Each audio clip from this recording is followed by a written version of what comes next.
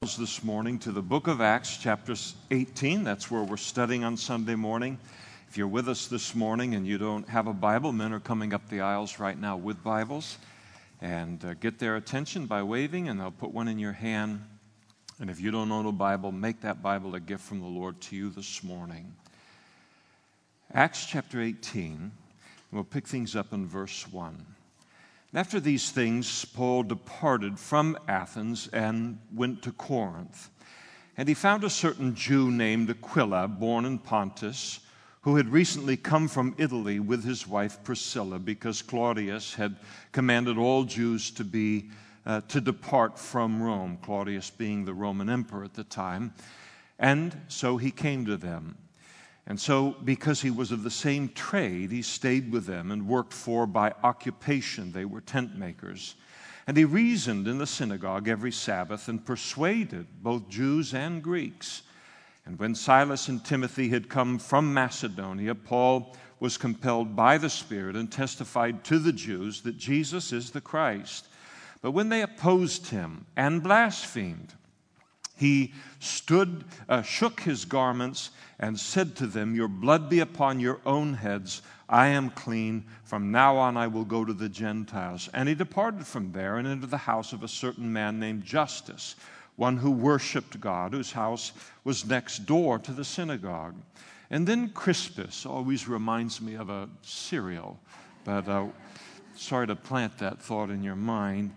Then Crispus, the ruler of the synagogue, believed on the Lord with all of his household, and many of the Corinthians, hearing, believed and were baptized.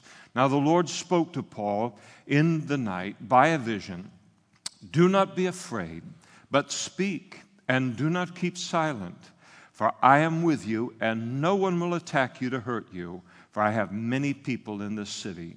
And he continued there 1 year and 6 months, teaching the word of God among them. Then Gallio was proconsul when he was of Achaia. The Jews, with one accord, rose up against Paul and brought him to the judgment seat, saying, "This fellow persuades men to worship God contrary to the law." And when Paul was about to open his mouth, Gallio said to the Jews, "If it were a matter of wrongdoing or wicked crimes, O Jews, there would be reason why I should bear with you. But if it's a question of words and names and your own law, look to it yourself, for I do not want to be a judge of such matters." And he drove them from the judgment seat. And all of the Greeks took Sosthenes, the ruler of the synagogue, and beat him before the judgment seat. But Gallio took no notice of these things. And so Paul still remained a good while. And then he took leave of the brethren, sailed for Syria, and Priscilla and Aquila were with him. He had his hair cut off at Cenchreae, for he had taken a vow. And then he came to Ephesus and left Aquila and Priscilla there. But he himself entered the synagogue and reasoned with the Jews. And when they asked him to stay a longer time with them, he did not consent, but took leave of them, saying, "I must by all means keep this coming feast in Jerusalem, but I will return to you, God willing." And he sailed from Ephesus, and when he had landed at Caesarea and gone up and greeted the church, he went down then to Antioch. And so ends his second missionary journey. Let's pray together. Father, thank you for these 22 verses. We pray that you would teach us from these verses. We pray that the lessons that are bound up in Paul's ministry here in Corinth and what they have to do with us, that you would speak them into our lives and into our ministries and into our Christian life as well. Please help us to hear your voice through these verses this morning by your Holy Spirit. And we ask it in Jesus' name. Amen. Please be seated. One of the things that I like about Acts chapter 18 is it provides us with a very, very personal look at the Apostle Paul. So much of the book is given to one event after another, the planting of a different church or one kind of crisis that arises and so forth as it all unfolds. But one of the things that I like within the Bible is when we get these kind of biographical sketches of the men and the women that God uses. Here is the Apostle Paul, used by the Holy Spirit, not just so mightily in the book of Acts, but also used him to be the author of 13 of the New Testament epistles. Well, this is somebody I want to know a little bit about. I want to know what makes him tick. I want to know what causes him to continue through all of the hardship that he faced in his calling and in his walk with the Lord. And so it provides a very valuable, instructive glimpse at this brother of ours called the Apostle Paul. Many things that we can learn from him. In Acts chapter 18 as well, it supplies us with a record of the birth of the church at Corinth, a church that is well known to us as Christians because Paul will later write two corrective epistles. They were a very drama-laden church, very kind of required a lot of attention. But the nice thing about the two letters that he wrote to them is he addressed so many problems that we face today. And so that instruction has abode through 2,000 years of history and continues to help us to this day. And so a very interesting church that got established, familiar to everyone who becomes familiar with the Word of God, and this is the story behind its birth. The city of Corinth was an interesting one in Paul's day. It was famous for many things. Famous as a political center. It was the government capital of that particular state of the Roman Empire. So it had all of the kind of power and money and prestige that comes to a city that is a capital of anything. It was also a commercial center because of its geographical location in the city, in the country of Greece. It lay on an isthmus that was called the Corinthian Isthmus. Most of the traffic that occurred east and west between the city of Rome and all of Asia, as the traffic would pass back and forth, most of it made its way through the city of Corinth. And so Corinth became very wealthy as a trading center. They knew how to make money and they knew how to spend money. It was also famous for its fascination with sports and art, architecture as well. Many of you are familiar with the Corinthian column, named after, the city of Corinth. But most of all, it was famous throughout the entire Roman Empire for its drunkenness and its sexual immorality. In fact, Rome was no innocent empire, but Corinth was famous within the Roman Empire as being the most wicked city in the entire empire. If a Corinthian was ever portrayed on stage in Greece, he was always, without exception, shown drunk. The Greeks had a saying that they would talk about somebody and they'd say, they're playing the Corinthian, which meant that they were living a life of drunkenness and gross sexual immorality. In the city of Corinth, because it was a meeting place of the East and the West, and so many sailors, so much traffic, so much commerce, in addition to the city that it was. It had temples and so forth to every kind of god that there could possibly be. And it was the center of the worship of Venus or Aphrodite, had a major temple there in Corinth, and the priests of Venus there in Corinth owned more than 10,000. And how long it takes to count to 10,000? They owned 10,000 prostitutes and sodomites who were rented out day by day to the thousands of sailors which the ships brought in commerce from all around the ancient world into the city. But it wasn't just the sailors. That was just a very small part of a very large picture. Sexual immorality, the drunkenness, it fairly permeated the entire city. We might compare it to our own Las Vegas, but it wouldn't even begin to give us a glimpse at the degradation of Corinth. Las Vegas would look like a quilting bee for what it is today compared to what was allowed and what prospered in this way in ancient Corinth, in the Roman Empire. And I think it's important to know all of this, to realize that this is the city that the Apostle Paul walked into, this Jewish rabbi, when he walked into there, what he saw, what he heard all around him as he comes to Corinth. And I think it's interesting to realize that when Paul wrote his letter to the Romans, he wrote it from Corinth. So when you read what is just a blistering expose of sin in Romans chapter 1, and it is famous for that denunciation of sin, he didn't have to resort to his imagination or sit down and wonder, what can I do to let people know how serious sin is and so forth. All he needed to do is, as he lived there in Corinth for this period of time, was to simply open his front door, unshutter his window, and open it up where he was living, and all of it was being played out before him, his very eyes. And yet this is where the Holy Spirit would use him to establish one of the most famous churches in the first century.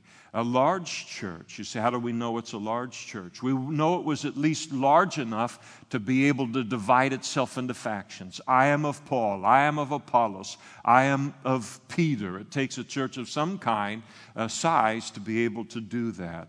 And Paul wasn't kidding when he later wrote to them in his first letter. Do you not know that the unrighteous will not inherit the kingdom of God? Do not be deceived.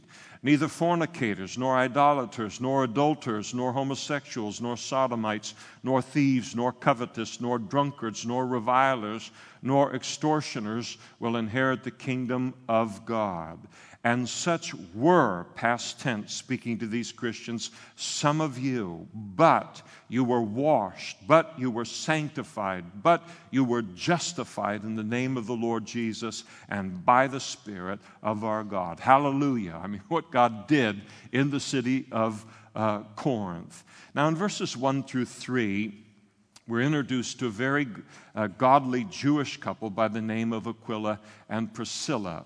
We're told in the passage that they had previously lived in the city of Rome, but that a persecution arose in Rome against the Jews in general, but most specifically against Jewish Christians there by the Roman Emperor Claudius. And they were driven then from Rome and to the city of Corinth. Historical records tell us that the action taken by Claudius in response to some kind of Jewish unrest in the city of Rome had to do with impulsore Christos.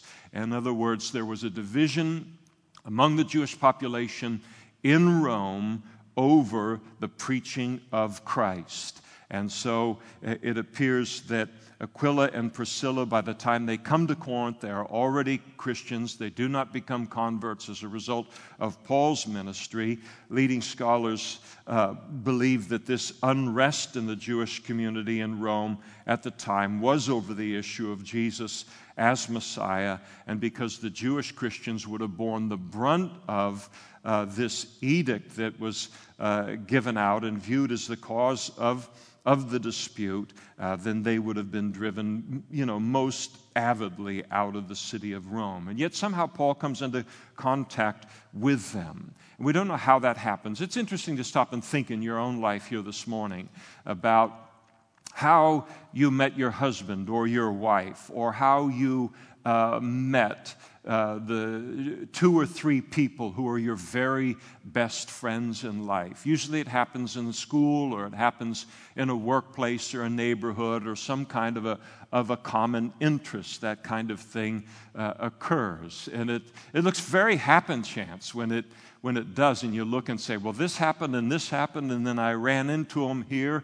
and somehow we just hit it off, and he's been my friend ever since, But it's interesting how these kind of relationships are birthed, and birthed even within the body of Christ. Paul had a lot in common with Aquila and with Priscilla. They were both Jewish.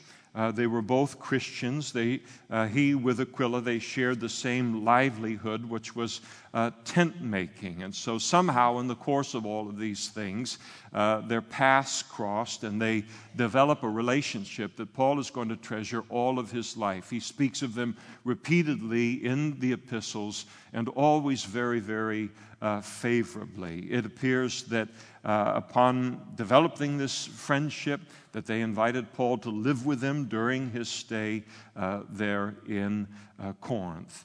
We should take note of that term, the term tent making, that it comes here from verse 3. For they were, by occupation, they were tent makers.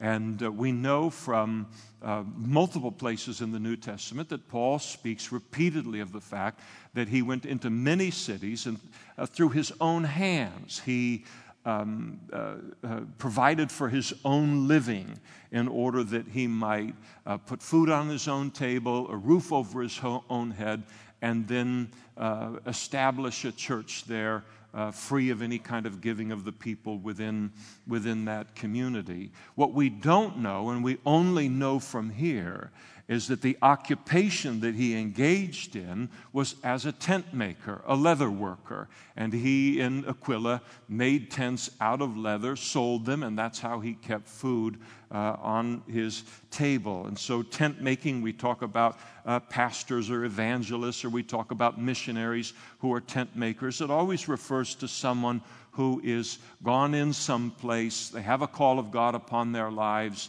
and they hold some kind of an occupation to support themselves with in order to then fulfill God's calling upon their lives. This was something that every Jewish family made sure that every Jewish boy learned how to have some kind of a trade that would put food on the table. Even if it was a child like Paul, and Paul from very early on had an interest in religious things, his training was to become a rabbi, but even if you had a deep interest as a boy in theology, it looks like this guy's going to be a teacher, he's going to be a rabbi and so forth, they always taught him a trade that could translate into, again, making a living, putting food upon the table. So, he didn't, it's kind of like having a PhD in English art. That's great. But you better know how to be a plumber or be something else that you can actually get a job with that and be able to support yourself. An old Jewish proverb was, love work. He who does not teach his son a trade teaches him robbery.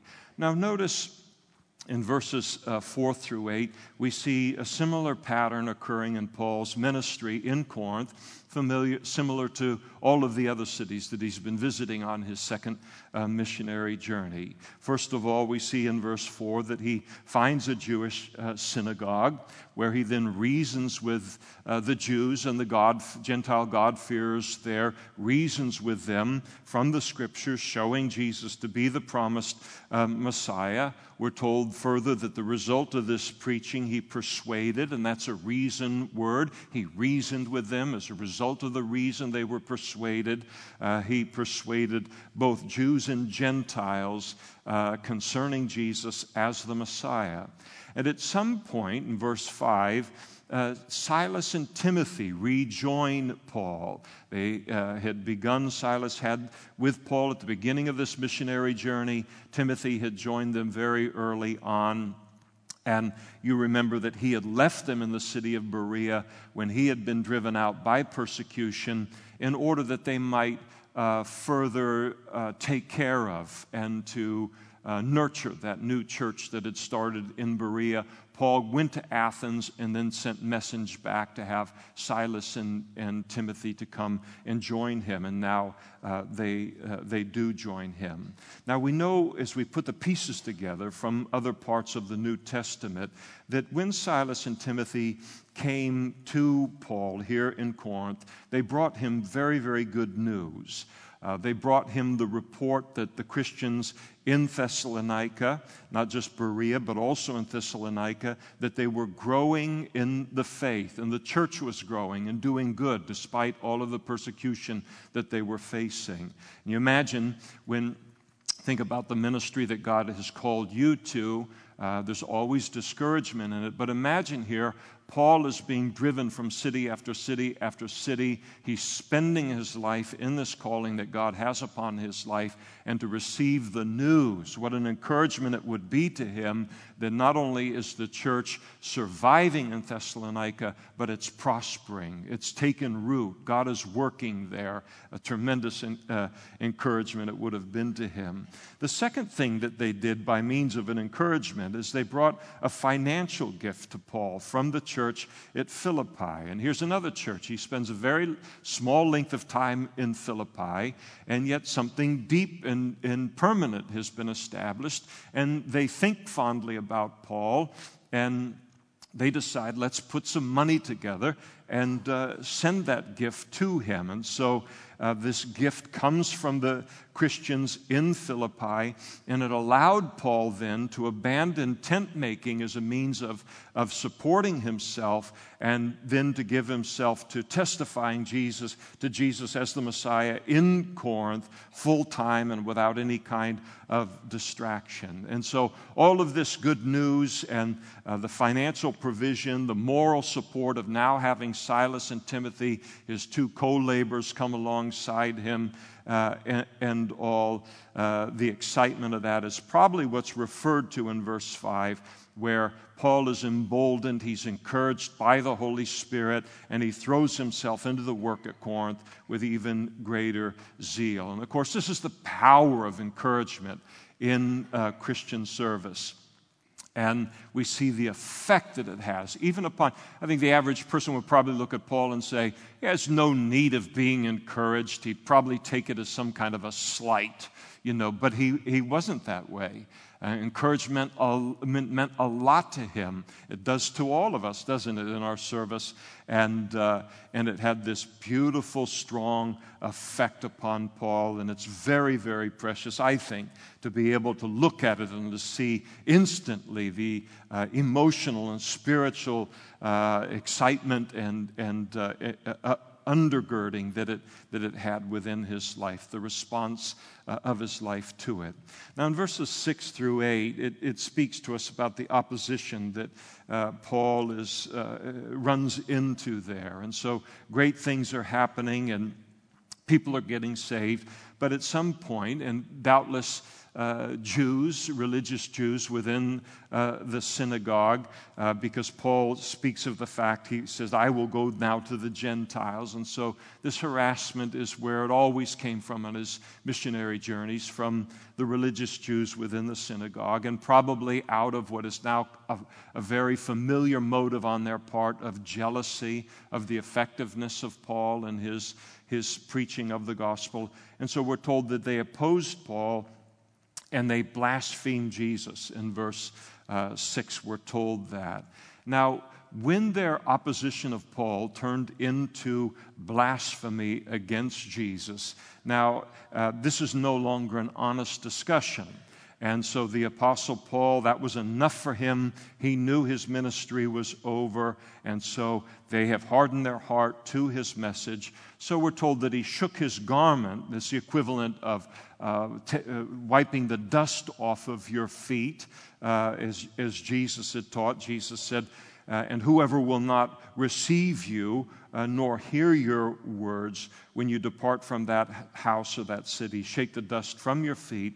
Assuredly, I say to you, it will be more tolerable for the land of Sodom and Gomorrah in the day of judgment than for that city. And so when Paul declares himself to be innocent of the blood of these that he's been speaking to, he is echoing the prophet Ezekiel in the Old Testament, and declaring himself innocent of bearing any responsibility for the judgment that would ultimately come upon them for rejecting Jesus as the Christ. And so he told them the truth, and they alone were responsible for their rejection of it.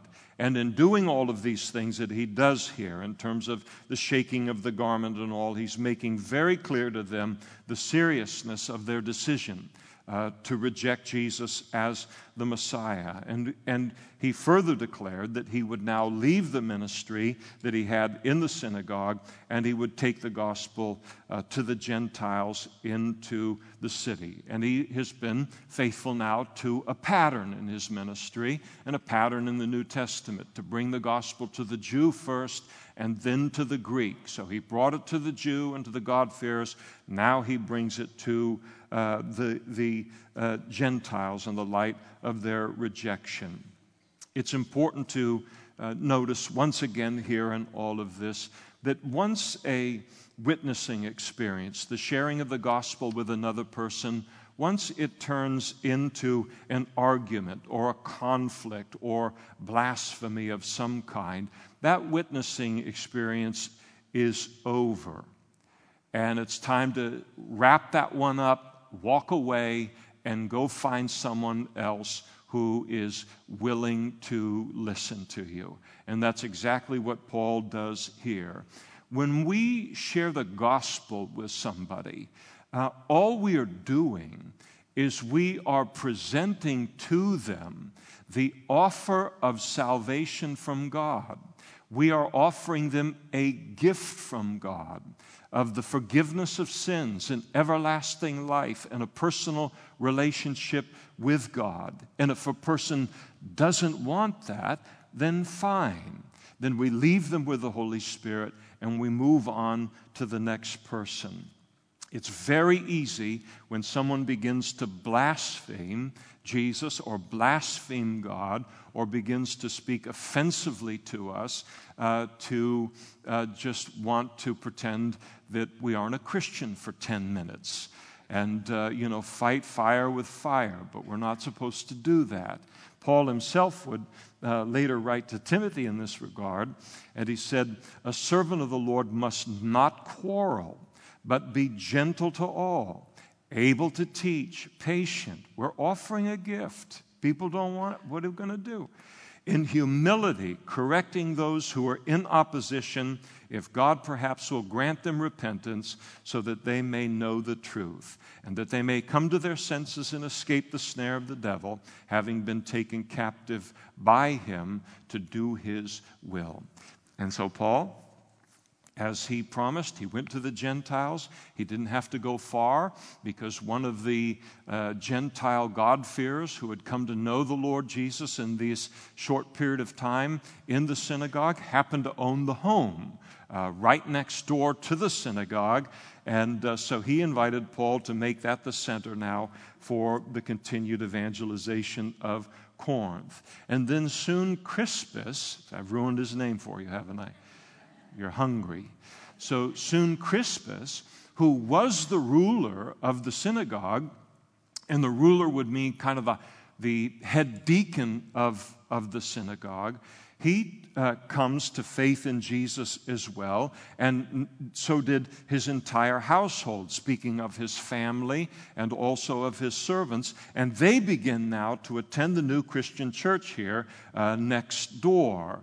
And then we're told here that in the passage that the gospel just simply exploded from there in Corinth. Many men and women in that spiritually and morally dark environment, hearing the gospel, they put their faith in Jesus, and they were also baptized.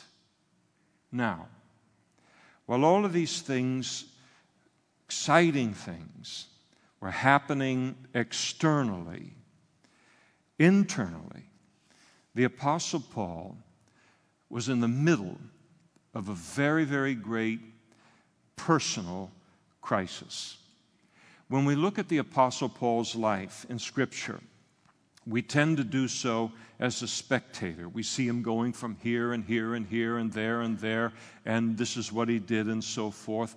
But put yourself in his shoes for a moment as all of this is unfolding in the city of Corinth. And if we put ourselves in Paul's shoes, all of this is simply the repeat of a very, very familiar pattern to him. I go to a new city. I go to the synagogue and I reason from the Old Testament scriptures showing that Jesus is the promised Messiah. I preach the gospel to them and call on them to put their faith in Jesus for salvation. A bunch of people then get saved. This then provokes the jealousy of the religious Jews.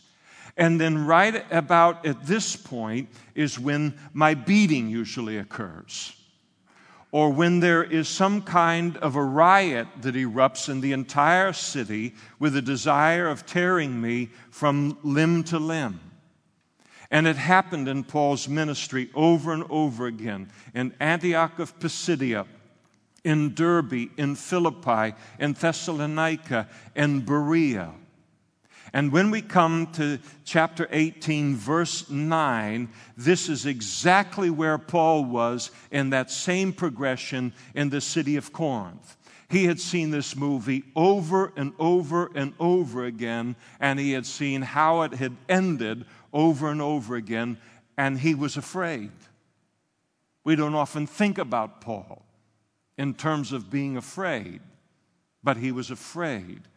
Why else would Jesus tell him in this vision not to be afraid unless he was afraid? And Paul candidly admits it himself. In his first letter that he wrote to the church at Corinth, he admitted it in saying, "And I was with you in weakness, in fear, and in much trembling." And why else would Jesus tell him in verse 10 that no one will attack you to hurt you unless he was afraid that he was about to be attacked and to be hurt once again? I think it's important to stop and think about the cumulative effect of having been kicked out of Antioch and Thessalonica, Berea, the beating and the imprisonment in Philippi, being stoned and left for dead at the city limits of Derbe. And in fact, as he is in this place in the city of Corinth, his wounds from the beating in Philippi had probably only just recently healed. And however strong a person might be in the face of this kind of thing the first time or the second time, but when it happens again and again, and to live under the constant threat of violence, and to look at any crowd then from then on, and to know that it could happen again and happen quickly. You think about the PTSD that might be involved in all of this, the post-traumatic stress disorder. And I'm certainly not saying that the Apostle Paul suffered from PTSD, but what I am saying is that he didn't endure all of this on these missionary journeys as a machine, as a cyborg, but he did so as a human being, every bit the same human being that we are.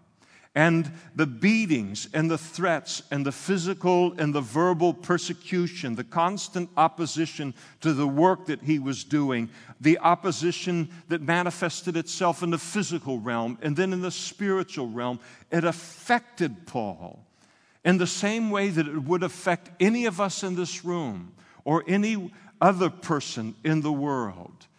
And here in these verses of 9, 10, and 11, we get to see his humanity.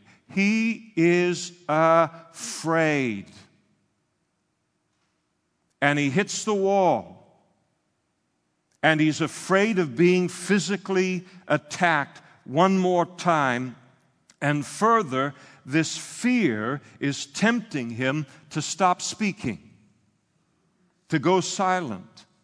Why else would Jesus encourage him, but speak and do not keep silent unless it was so? And Paul is in desperate need of encouragement, and not just any encouragement, but an encouragement that comes from the Lord alone. And I think that most of us as Christians in this room have been in a place in our life where we're in desperate need of encouragement. And the trial is so deep, the trial is so difficult that we find ourselves in, that as wonderful as the encouragement might be from a friend or from a family member or a fellow Christian or from 10 of them all put together, we realize that as wonderful as all of that might be, as powerful as it might be in some trials, it won't make a dent in this trial. I must hear something from the throne of God in this situation in order to regain perspective in the situation and to move forward in God's call upon my life, or I will not survive. Not my calling, not anything in my life. And Paul finds himself in exactly that place. And so Jesus comes to him with the encouragement in the form of a vision. Now, fear is a very, very powerful emotion. Every single one of us is familiar with the emotion. We're familiar with the power of it. And for some of us, we're more susceptible to it than others. But for all of it, it is a powerful, powerful emotion in our lives. And the level of fear that Paul was experiencing here, the fear of man, the deep sense of danger and insecurity from some threatening physical circumstance, is a truly awful, awful emotion to experience in its own right. But for the child of God, fear is not only an awful emotion to experience, but it's dangerous. It's dangerous. How so? It is dangerous in that it can so take over our lives at a moment in time that we will then be tempted to take control of the direction of our lives, to take control of our decision making, and then to begin to make all kinds of decisions in life concerning things that are large, concerning things that are small, and we make the decisions with one aim only. What will bring me the quickest relief from my fear? What will get me out of the circumstances that are the source of my fear the quickest? And that's the power of fear within our lives. And almost always it ends up under this kind of a motivation. It ends up in very bad decisions that create circumstances that are even more fearsome. And that's why Solomon wrote in the book of Proverbs, the fear of man brings a snare. That's the fear Paul is experiencing at this time in his ministry. The fear that Paul was experiencing threatened here to lead him into exactly the wrong decision concerning his life and exactly the wrong direction related to his life. And that is to cease preaching the gospel in Corinth, probably shut down his ministry in Corinth 18 months before God intended it to be so, then head home to his sending church in Antioch when God knew that there was a multitude of people yet to be saved in the city of Corinth who would become saved, become part of God's family if Paul would only stay and continue to speak. There were great things right around the corner for the Apostle Paul. It's important for us to realize as Christians that God never ever uses fear in the form of the fear of man or in the fear of circumstances to direct us or to guide us. He simply never does it. Instead, he uses his word or some other kind of means of revelation, of vision as he uses it here, and his Holy Spirit and faith. And that's why the latter part of Proverbs chapter 29, verse 25 goes like this. The fear of man brings a snare, and then here it is. But whoever trusts in the Lord shall be safe. I know that it is a very, very hard thing to do, but it is so important to resist the temptation to allow fear to drive our decision-making. And then under the emotion of fear, to take control of the direction of our lives from God, to retake it back to ourselves with the sole goal of doing whatever we can to escape the emotional pain of fear as quickly as we can. And I'm convinced that God is speaking very specifically to some of us in that very place this morning in this regard. What we desperately need in that moment of fear when it grips us and now we want to just begin to make decisions. I know all about it. Willy-nilly in all directions. What's the quickest way out of this? My sense of self-preservation is as great as anyone else's. And what we desperately need at a time like that is to pull back from all of that and then to receive what Jesus brought to Paul here. Some word from God that will calm our fears and then bring His perspective into our lives. Then second is Paul, as Jesus does with Paul here, a reminder of His presence in our lives. And then third, the promise of future success. And that's what the Lord does with Paul. Jesus, His promises to him, verse 10, reminded Paul that He was with him. Paul, you are not in this alone. I am with you. And how important it is for us in a season of fear to personalize that ourselves, to put our own name in there and allow God to speak to us this morning. You are not alone in this. I am with you. And Jesus promised Paul that no one would attack him to hurt him, and then told him the tremendous effectiveness of his life was right around the corner.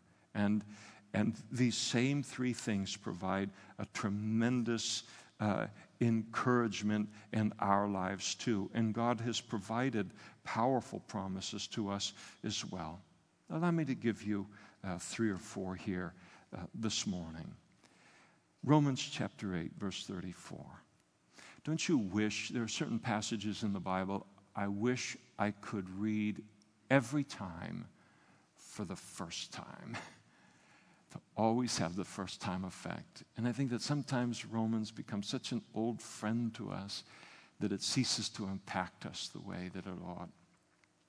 But allow these words now for where you are in life this morning and what you're facing, to allow these words to impact that circumstance in a fresh way. Paul writes this.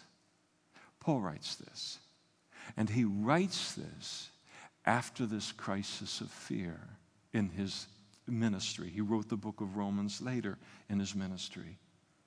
And what shall we say then to these things? If God is for us, who can be against us? And He who did not spare His own Son, but delivered Him up for us all, how shall He not with Him also freely give us all things? And who shall bring a charge against God's elect? This is the attack element, isn't it? It is God who justifies. Who is He who condemns? It is Christ who died and furthermore is also risen, who is even at the right hand of God, who also makes intercession for us. And who shall separate us from the love of Christ? Shall tribulation or distress or persecution or famine or nakedness or peril or sword? You can fill that in with your circumstance this morning. As it is written, for your sake we are killed all the day long, and we are accounted as sheep for the slaughter. Yet in all these things we are more than conquerors through Him who loved us. For I am persuaded that neither death, nor life, nor angels, nor principalities, nor powers, nor things present, nor things to come, nor height, nor depth, nor any other created thing. He is ransacking the universe to try and find something that can separate us from the presence and the love of God. And he said, none of these things shall be able to separate us from the love of God, which is in Christ Jesus our Lord. Here's a verse for someone. Isaiah 41, verse 10. You can write it in your notes by faith. Fear not, for I am with you. Be not dismayed, for I am your God. I will strengthen you. Yes, I will help you. I will uphold you with my righteous right hand. Some of us will let that sword of the Spirit enter a little bit more fully. Fear not, for I am with you. Be not dismayed, for I am your God. I will strengthen you. Yes, I will help you. I will uphold you with my righteous right hand. Paul later wrote to Timothy, for God has not given us a spirit of fear, but of power and of love and of sound mind. And we almost always obsess with the timidity and the fearfulness of Timothy with the idea that Paul never experienced it. And yet that exhortation and that encouragement to Timothy came out of a gnosko, a knowledge by experience, in Paul's life as well. Jesus spoke in John chapter 10, my sheep hear my voice, and I know them, and they follow me. And I give them everlasting life, and they shall never perish. Neither shall anyone snatch them out of my hand. My Father who has given them to me is greater than all, and no one is able to snatch them out of my hand or my Father's hand. I and my Father are one. That is, they are united together. 2/3 of the Godhead in keeping us and protecting us and holding on to us in the depth of our trials. Now, Jesus can make these kind of promises to us and then keep them for the simple reason that Jesus alone, unlike all of our friends and family members who love us so much, Jesus is able to make these kind of promises and keep these promises for the simple reason that he is greater than every circumstance in our life that is producing fear. And because of that, he knows that he will act in our situation in such a way that each of his promises will be proven true in our lives. You say that's a nice thing for a preacher to say. And it is. And I don't know what degree to which I have lived this in my life in comparison to any other Christian or servant of the Lord. But I think I've explored it fairly deeply. Now, Paul put his faith in verse 11 in Jesus' promises. And he obeyed Jesus' command to remain at Corinth. And he spends the next 18 months of his life ministering in Corinth, the second longest period of time that he would spend in any city in his missionary journeys.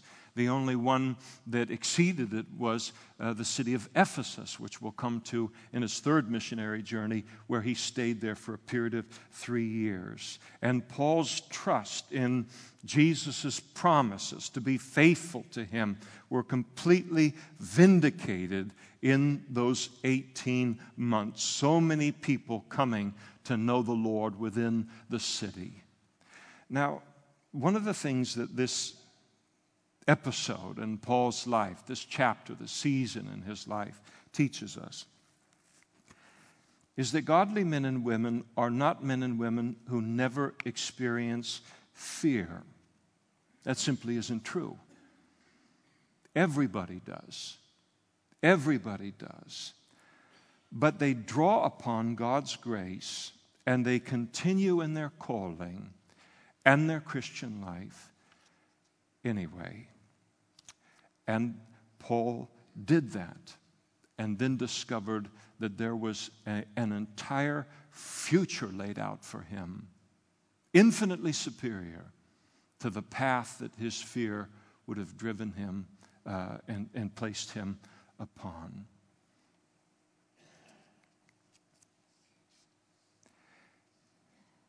We notice Jesus' faithfulness to his promise of protection to Paul in verses 12 through 17. Ultimately, what Paul feared would happen did happen.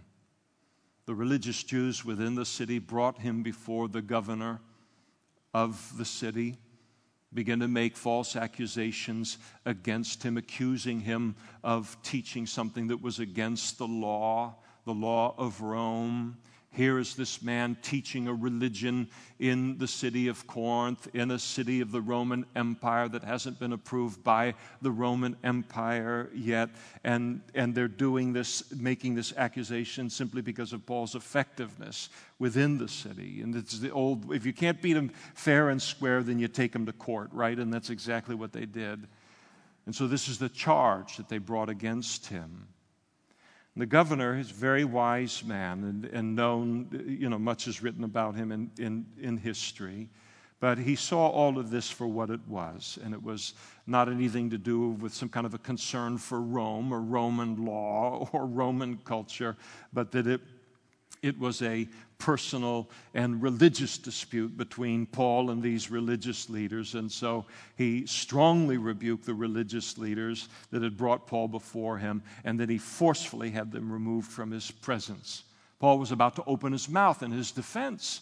He couldn't even get a word out before the governor jumped in fulfillment of Jesus' promise related to Paul's life. And then the Gentile Greeks, we're told in verse 17, they proceeded to meet out upon the new ruler of the synagogue, the guy that had followed Crispus now, a man by the name of Sosthenes.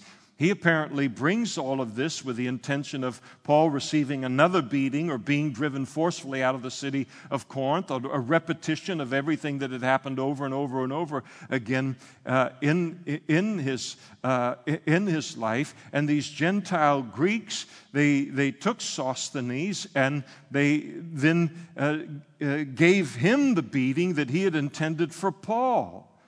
And probably as a result of bringing this kind of a empty charge before the Roman governor. And in this miraculous turn of events, Paul recognized the hand of God in this. This is Jesus keeping his promise to me. And so Jesus will do in each of our lives concerning all of the promises in the volume of the book.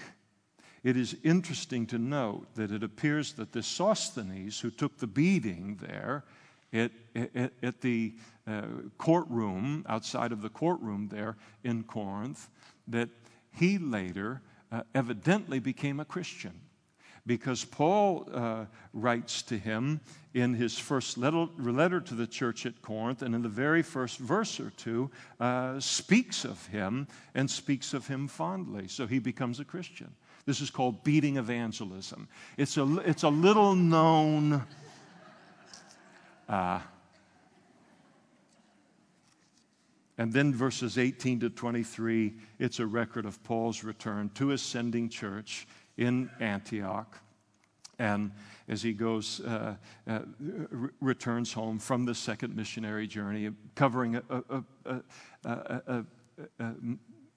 a length of the journey being some 1,500 miles, and then it brings thus an end to his second missionary journey. So let's close this morning with the encouragement to each of us here this morning, and something to be reminded of as when these kind of circumstances arise in our own Christian lives. Don't take control of your life out of the hands of God and into your own hands in a season of fear. And if you're in the middle of doing that today, stop. Don't make one more decision on the basis of fear. God never uses the fear of man or the fear of circumstances to guide our lives. He only uses His Word and the Holy Spirit. And so back away, I encourage myself, from any decisions that we're about to make under the influence of fear, and instead seek a fresh filling of the Holy Spirit. Look for some promise of God's Word that applies to our situation, and allow that then to guide our decision making. And what an important word of encouragement this is. And what a world of trouble it can deliver us from as we learn it and we heed it from His Word this morning. Let's stand together now and we'll pray.